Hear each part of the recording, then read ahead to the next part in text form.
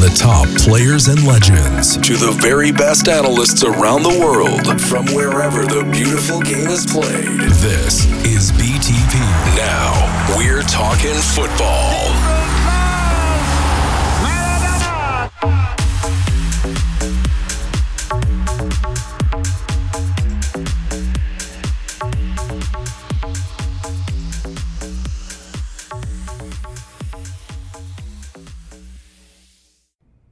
Hi folks, unfortunately this excerpt is going to have to go in front of our content due to some mainstream media outlets lifting our content, calling it their own, reproducing it word for word, calling it their own exclusive. This is a repeated process and of course not only illegal but totally unacceptable.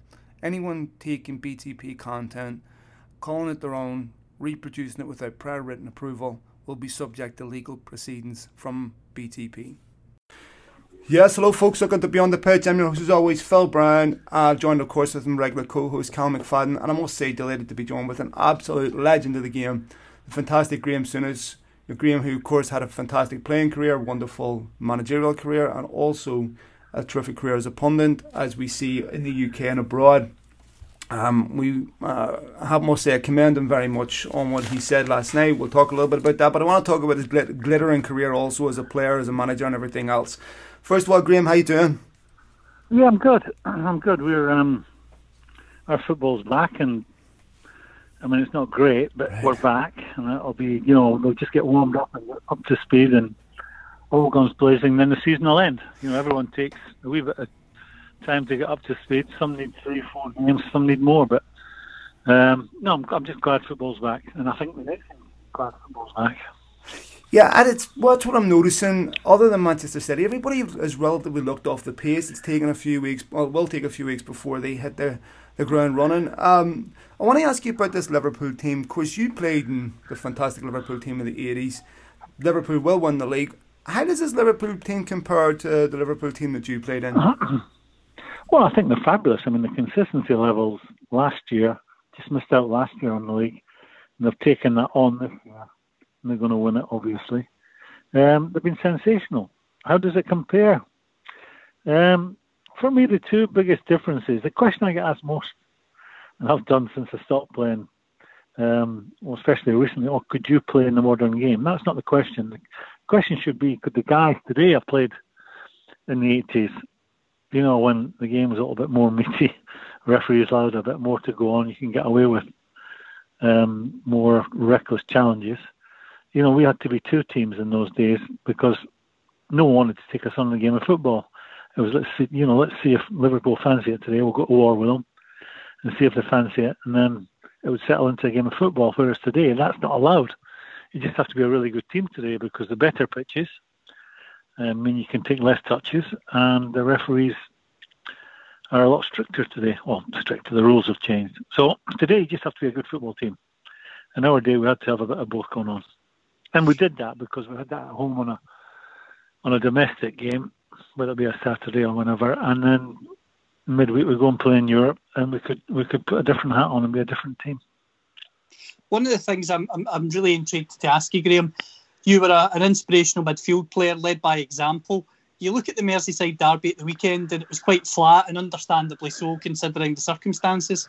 How would you have coped playing behind closed doors, considering the style of your game? Well, I don't think the crowds would have impacted on the way I performed. I took it personal, for right or for wrong. I mean, the way we were told was, or the way we were taught to think was, basically you're playing a team today who are sitting near the lower levels of the league. But when the fixtures came out in the summer, this was a cup final. So you're sitting near top of the league, you're playing a team near the bottom. Don't take it lightly. Match them for effort. Because you're better players in this system, you've got a chance of winning the game, or a very good chance of winning the game. They always made it black and white for us. That just work as hard as the team you're playing against, show them respect, and then you've got a real chance. And that's how we approached every single game. For me personally, and when you think of football, in the centre of midfield, okay, other midfield players may say the same, but certainly the centre of midfield, it's the only position you can play where you're in direct opposition to someone who's trying to do the exact same job. a central midfield player plays a central midfield player. A right-sided midfield player generally plays against a left-sided midfield player, and a left back. Centre forward plays against a centre half. So I always took it personal, and I would be very angry if I felt I wasn't coming out on top. And that's why I say that playing in front of no crowds wouldn't bother me.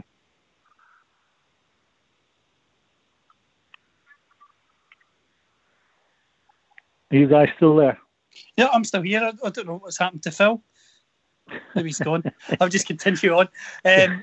One of the other things, Graham, that we're really interested in talking to you about, last night on Sky, you were very honest and open with your comments about racism, and that in the director's stance, you maybe now, well, not maybe, now you definitely would have challenged certain views at the time. Something that intrigues me is the attitude of yourself last night. I found it totally refreshing when you consider your generation and the upbringing you had, completely different to what so many experience now. Just describe the transition in society, because I understand from your point of view, I know last year you attended the Brighton Pride, and that was a big thing that you educated yourself about. Is the attitude to Black Lives Matter something similar?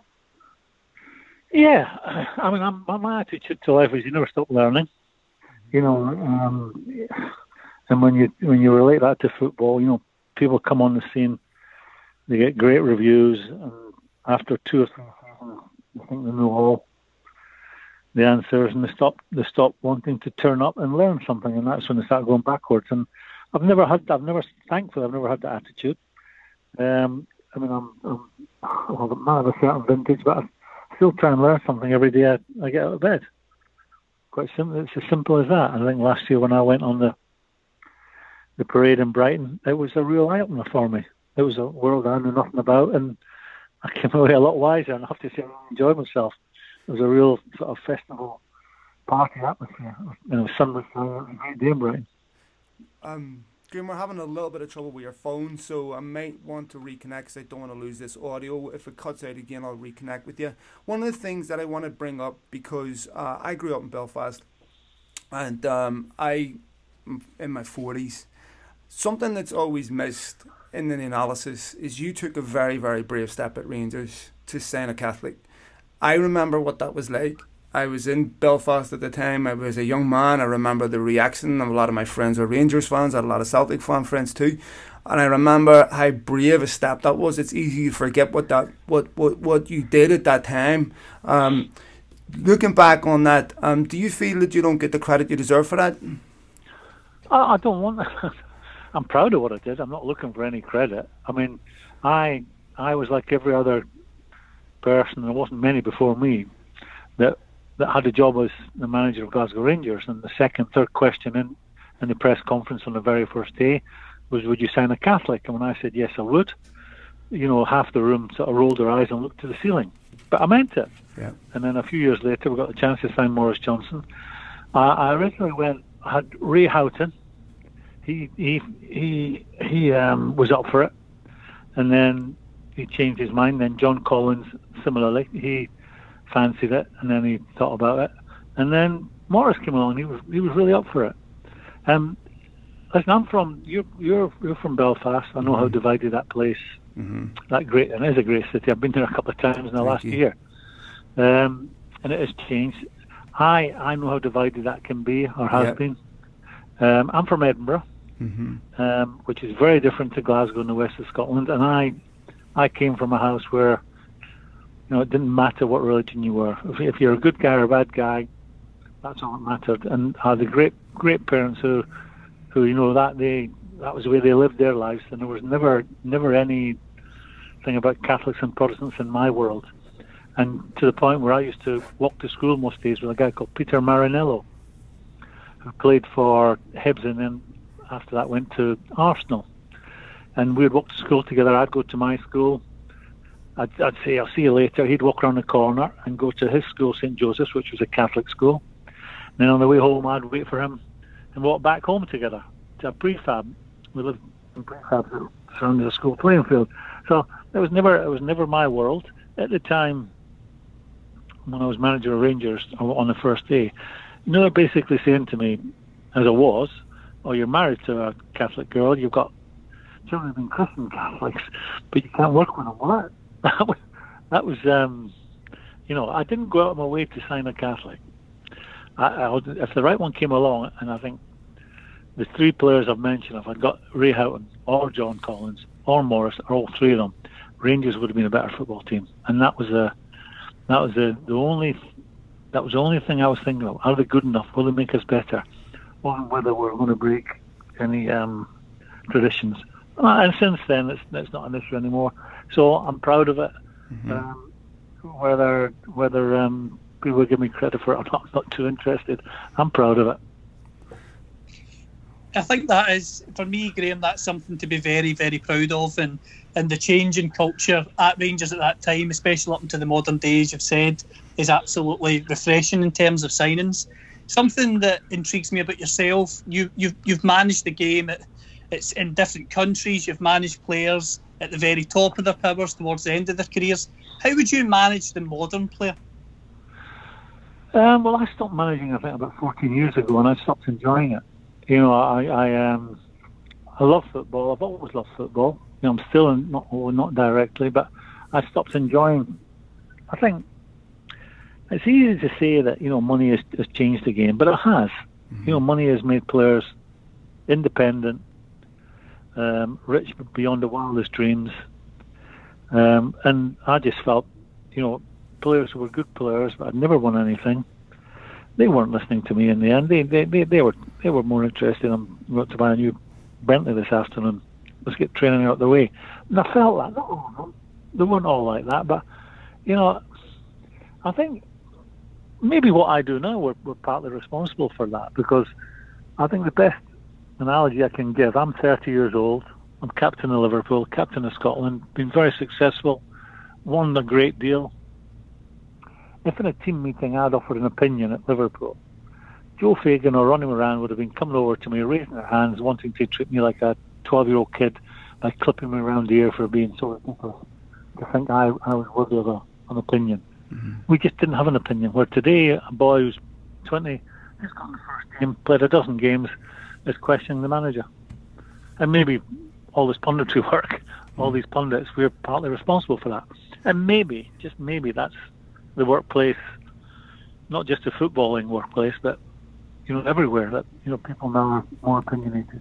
But I've stopped enjoying it, top and bottom. For whatever reason, I stopped enjoying it, and then I dropped into the television work, which I thoroughly enjoy. I get my buzz out of it, but I get to sleep at night, and I'm not a pain in the ass around the house for my wife. Unfortunately, with that job, Graham, and we get it to anyone who talks about professional footballers gets accused of all types of different agendas and supporting this team and supporting that team. You had an incident where Paul Pogba's team came out and criticised you. Paul Pogba criticised you himself for your evaluation of him. I want to ask you about that. How did you feel about how they responded to your criticism, and how do you feel about people who see you unfairly criticise him? Can I firstly say, I look at him, and I think you could be a fabulous player, son. I think you've got all the attributes, but I think he's underachieved since he's been in the UK. I fear that maybe it's too late for him. When I say that, maybe he doesn't want to listen to anyone anymore. He plays the game the way he thinks it should be played, and I just think he's a young man who's got the gifts that very few people are born with, and I don't think he utilises them. I don't think he works hard enough. I don't see someone who's desperate to be a top player.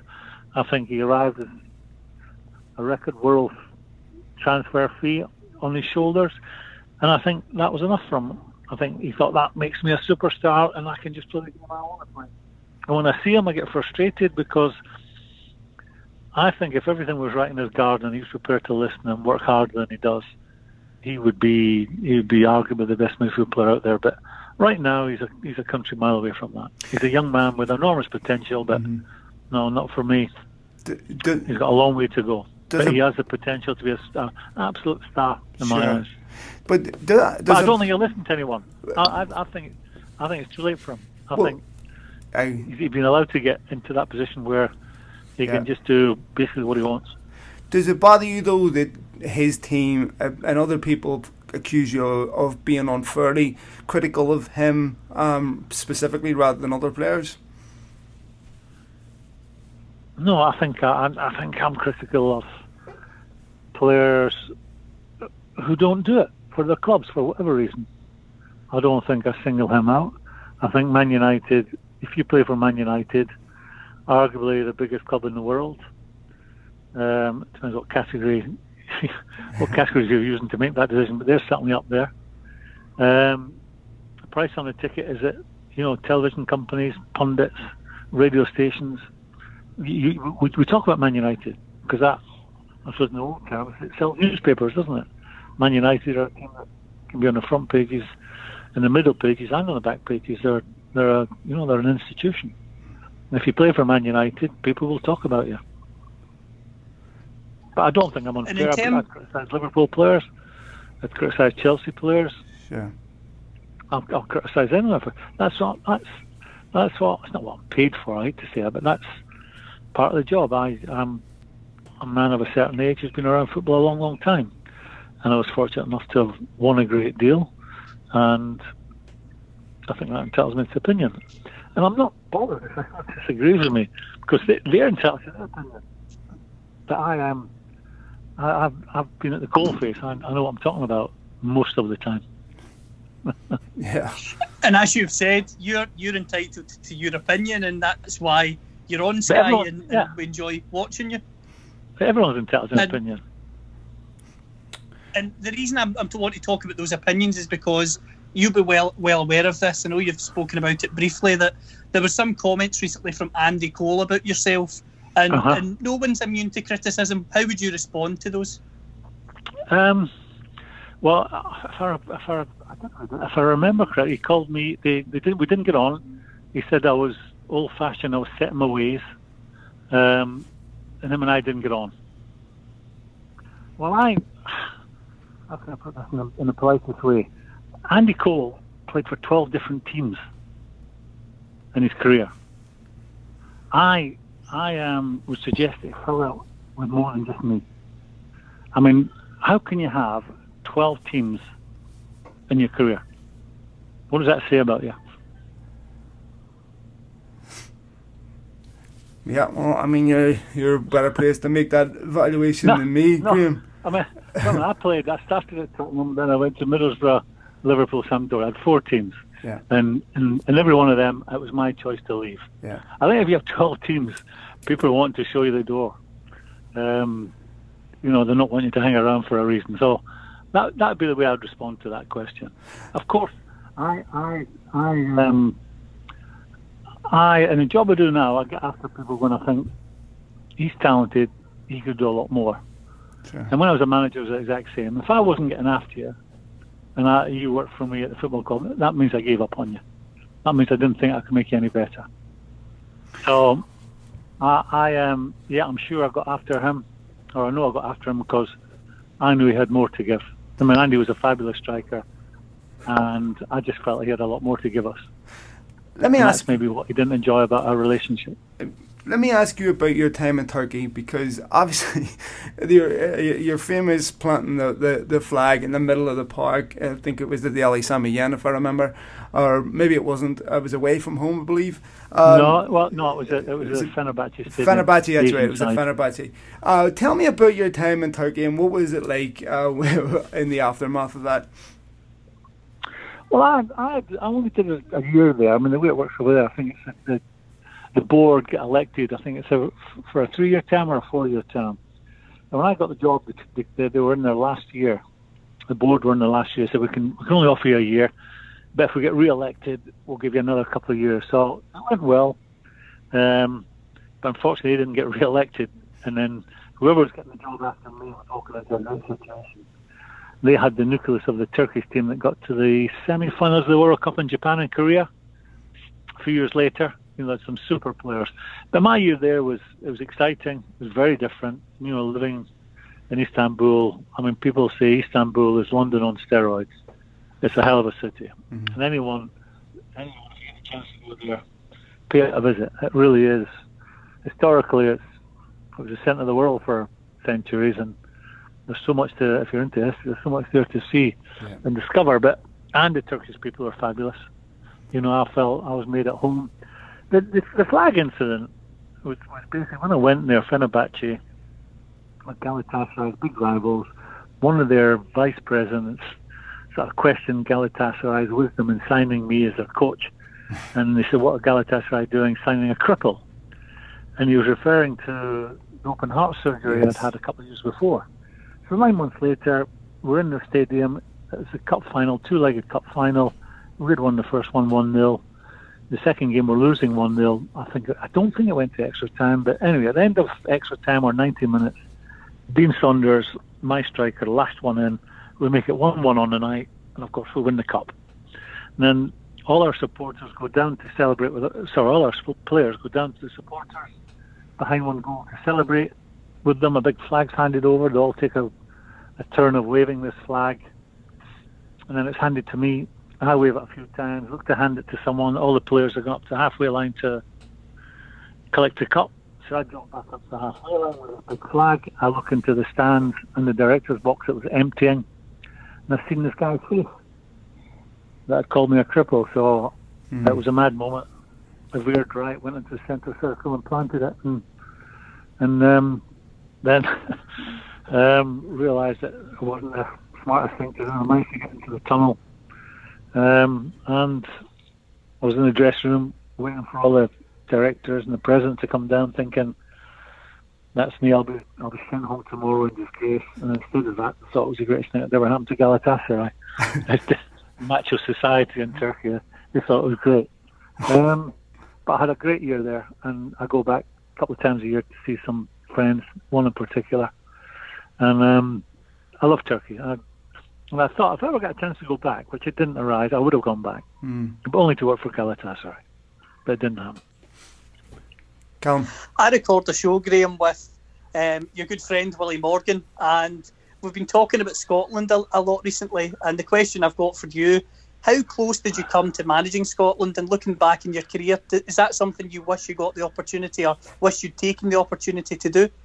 Well, I did actually go for an interview. I met, I think it was there was Campbell Ogilvie, who used to be Secretary of Rangers, and there was the President of the FA and somebody else. And we met in the Hilton Hotel at Edinburgh Airport. Interview went very well, and I thought, I've got a chance for this job. In fact, I think I've got the job. So it was all going really well. I thought I had the job. It was all going really well until we started talking about money. And then sort of their attitude changed a bit. But I still thought, room for negotiation. I'm sure they'll give me this job. Anyway, I found out about 3 weeks later they'd given it to George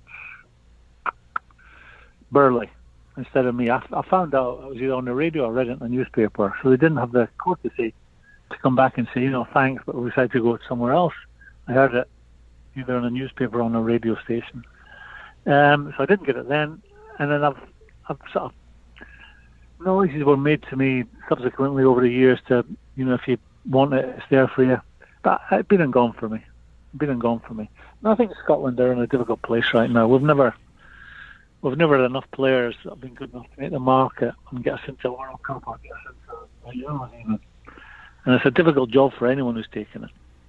Has been for the last decade. Whoever's had that, it's been a very difficult job. Yeah, it sure has been. Graham, listen, I would love to get you back sometime. Your phone was cutting out a couple of times there, which I wish I could get you back and redo this. But thank you so much for taking the time to join us. Absolutely eye-opening, some fantastic answers, and honest as always. And appreciate you examining your views and being honest last night on television. I think that's all we can ask. People start asking themselves, how can we be better people? And I commend you for that. Yeah, let's all just, when we're cleaning our teeth and we're looking into the mirror first thing in the morning, just, what can I do to be different? What whatever age I am, how can I be different? How can I show, a bit more love and understanding towards black people at this time?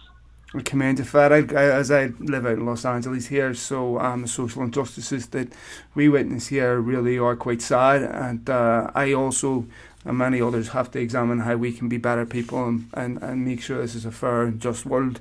Graham, thank you so much for doing this. I really would love to get you back sometime. And yeah, anytime. Give me a shout when you're ready. Thank you so much, Graham. I appreciate it, pal.